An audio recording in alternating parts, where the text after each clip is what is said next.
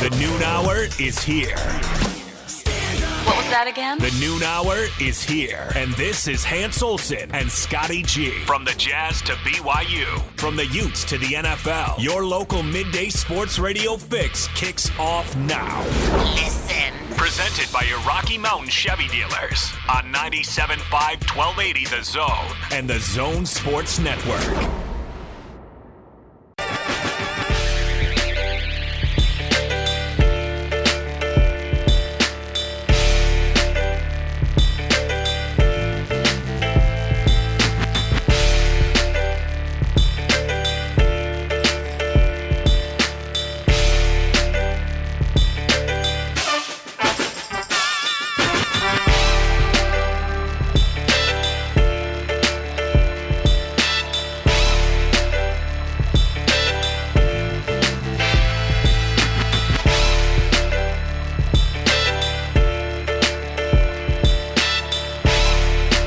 Hey, welcome in, 97.5, 1280 The Zone and the Zone Sports Network. During game week, we don't mess around on a Tuesday. Go right up to Logan, Utah. Welcome in the head coach of the Utah State Aggies, Gary Andersen. Coach, how are you? Hey, Coach. What's going on, guys? I'm doing great. How are you? I'm good. Man, it's so good to hear your voice. I don't know what it is. It's your voice in football, and it just puts me in the right mood. Oh, I appreciate that. I appreciate that. You've been doing this a while. Do you still get kind of butterflies on game week? Oh, sure, yeah. Especially, game one. There's so many unknowns, and you're trying to just cross every T and dot every I and put the kids in their situation and not let them be surprised. And then, half those special things you work on, probably 90% of them never show up. But it's just all those things that keep you awake. And when you got a young team like we have and a couple of very special players, you want to do all you can to make sure you just ensure that you're helping those great players with the young players understand how to go out and play. So, little butterflies, absolutely, but it's fun. It's time to go play. We need to go play a game. Coach, I was thinking back to when I stepped on the radio scene. I had just come out of professional football, and I stepped out onto the radio scene, and I went out to cover one of your camps. And I think one of your captains was Joe Giannone. I think he was a linebacker, and I remember that defense, and I remember being out at that practice and thinking, oh, okay, well, and I had just gotten done with the Colts and gotten done with Arena League, and I remember thinking, boy, this camp is as physical as anything I've seen. Like, it was physical. I'm wondering, how much have you evolved from those types of camps where you were leading that defense to what you do in modern-day football? Well, the biggest thing that's changed is, the camp is not the two-a-days and the walkthroughs and all those things. And I really believe it's a good thing. And when I say that, I think it's a good thing because our kids, years and years ago, and quite frankly, when you played, I'm sure it was the same way, you didn't have the opportunity that these kids have in the summer right now. Full-time, whole team there, strength coaches there, nutrition opportunities, paid summer school, all those things that you have now. So our kids come in a much better idea, and now we can spend some time with them in the summer football-wise, so you don't need the two-a-days. But you have to keep your physicality. And to me, old school 9-on-9 drill, yep, you do it. We're a spread team, and we run the ball, and we're flying all over the field and all the stuff that comes with it. But I think to continually get in a spot to where you're going to, we play in the mountains, and sooner or later you can run yourself into a snow game, a rain game, whatever it may be, a windy day, and you need to be able to run the ball. And it comes back to technique, fundamentals, hand placement, pad level, tackling, being physical, and kind of liking to be physical for those O-line and D-line. So we try to keep our physical presence, and we tackle a lot still in camp. We tackled a bunch of times during camp, and we tackled in all three of our scrimmages, and we tackled heavy in all three of those scrimmages. And we didn't have one young man have an injury because he got tackled or because he was tackling somebody. So wow. I think you have to keep your core of toughness, and it's something we pride ourselves on. But yet also has changed with the times to make sure we take care of the kids. And I think this staff and our training staff, myself, always push to make sure that we, get their legs and listen to the kids. How are you feeling? Because they'll tell us the truth if we ask them and we're sincere. Couple questions in regards to your two deep that was released yesterday. I know that in talking to Coach Enna, was hoping to get that second linebacker next to David Woodward. Kevin Metzenheimer gets the start. What did Kevin show that led you to believe he's ready to be that guy next to Woodward in that linebacking core? Quite a few things. First of all, off the field, nutrition-wise, weight room-wise, getting his weight where it needed to be, and just making sure that he's in a spot with his in life to be able to say, I'm ready to go do this thing. And that's a big step when you're playing middle linebacker, because blocking out the outside distractions is very important in that position. It's important in all positions and the way the kids are today with social media and everything that's out there, but I think it's really important at the linebacker position. His body, he changed it, like I mentioned earlier, became a student of the game. Coach Enna is going to demand that you're a student of the game. He's not going to coach you soft. It's not going to happen. I think Kevin has adjusted to that. He's adapted to that, and quite frankly, he likes it. There's a lot of responsibility put on the shoulders of our linebackers, and Kevin has done a really nice job of handling that the last few weeks. You've been doing this a long time. You've seen a lot of quarterbacks, and you come into that Utah State program and you inherit Jordan Love. I want to know where Jordan Love fits in the pantheon of quarterbacks that you've been around and seen at the college level. Well, I think quarterbacks that I've had, quarterbacks that I've competed against, he's right there. Now, I'm excited to be on the sidelines and watch him play. I'm excited to watch him, how he handles himself with his demeanor throughout a game, and in those good times and those just okay times. And if there's going to be adversity, there's going to be some tough times too. But the way he's done on the field, off the field, communication with his teammates on the field, off the field is, there's no, hey, I've arrived, I've got this. There's no palms up looking at his coordinator and saying, why did we call that? None of those things. He's just been a kid that is very, screwed down tight. He knows where he wants to go.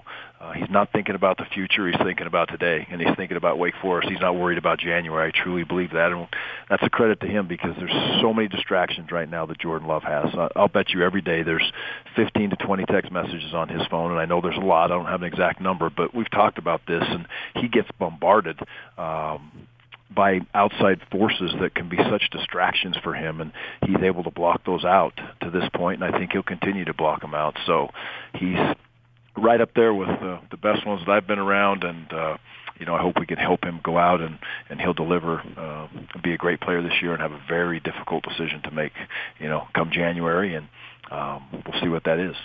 Gary Andersen, head coach at Utah State, with us. You'll hear him coming up tomorrow night on the Coaches Show, which you'll hear on this network on 97.5, 1280 The Zone. Coach, you look at the Utah transfer, CLC Mariner Caleb Rep. CLC is listed as a starter. Caleb is an or starter with Carson Terrell. There's a lot of expectations on those kids, and I know you set the bar high on them. It sounds like they rise to the occasion of the challenges you put in front of them.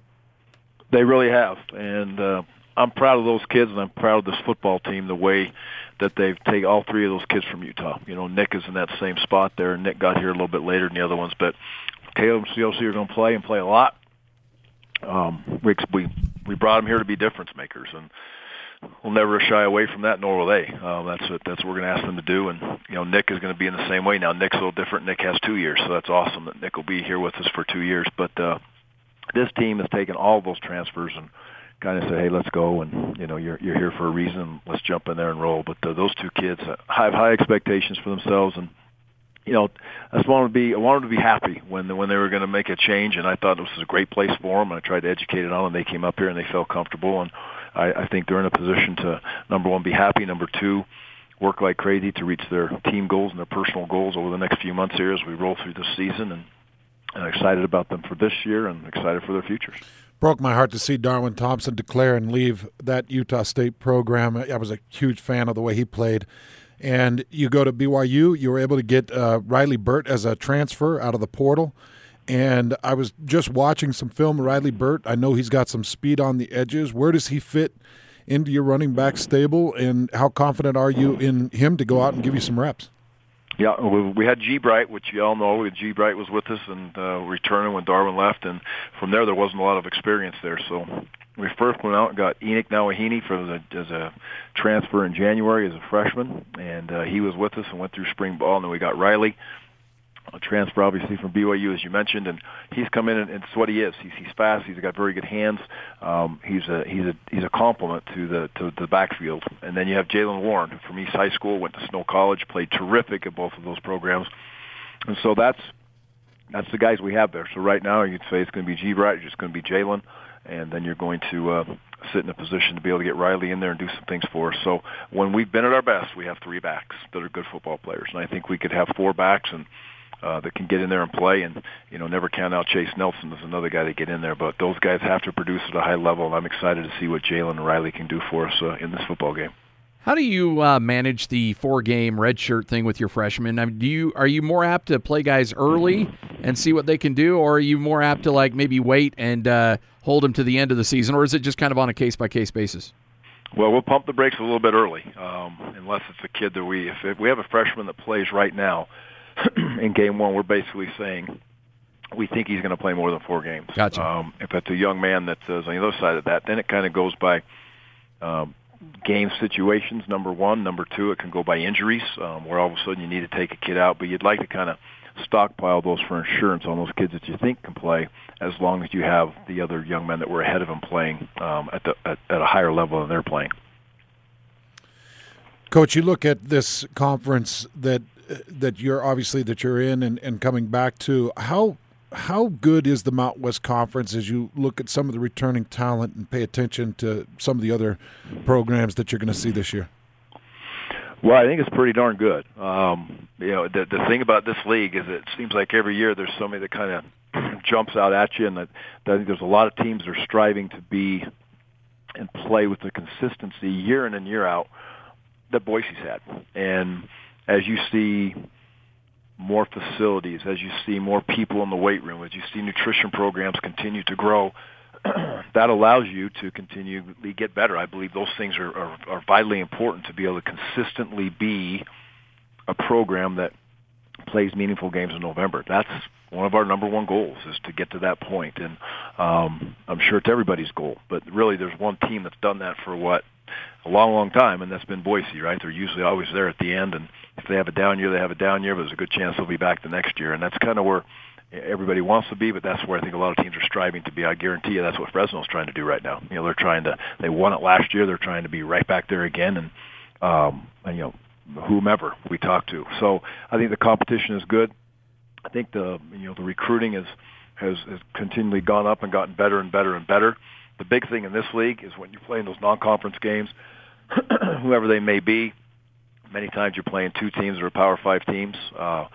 Staying healthy, the depth, all those things become so important having a great year at this level. Big road trip. You're about 3 days away from playing Wake Forest coming up on Friday. Wake goes high tempo. They play with pace. Is it advantageous for your defense when they're up against a team like that and practice every day to be able to handle that kind of a situation? Yeah, it really helps.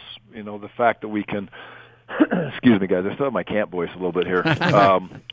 But it helps when you're playing fast and line up fast and are required to line up fast to be able to compete with your offense throughout camp, throughout spring ball. It's definitely a help.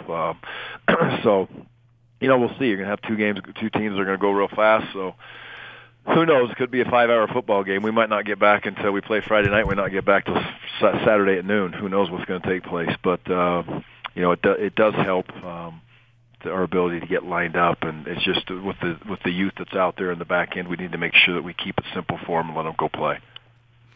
Coach, another position that we saw kind of depleted and changed out is that offensive line, and I know you've talked many, many times about some of the talent that's moved in there, but on the whole, maybe not even really going into specifics, but on the whole, how confident do you feel with this unit? How well have they come together? How veteran do you feel like they are, and how well can they play together? Yeah, I'm excited to see them play. Where we went all in on them in early January when we got here, a couple 3 weeks into the job, and we knew we had some deficiencies, some holes to fill. You lose 4 or 5 starters, and one would think that you would go out and potentially look for JC guys and go out and look for transfers and all those things and kind of roll the dice on getting a JC guy that can play or a transfer guy here that may show up late. And we didn't do that at that position, and we felt that these young men were tough-minded. They fit within our recruiting philosophy as far as just who they are and what they're about. And yes, did they have to develop and work hard in the weight room? They sure did. But just in short, we went all in on those guys.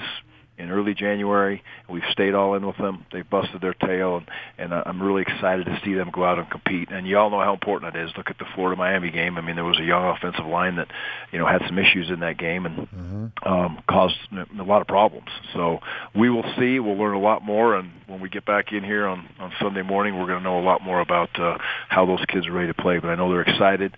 I hope they can just hone in and relax, take a big, deep breath, and play how they practice. If they can do that, I think we'll be in a decent spot and allow the playmakers to make plays around them.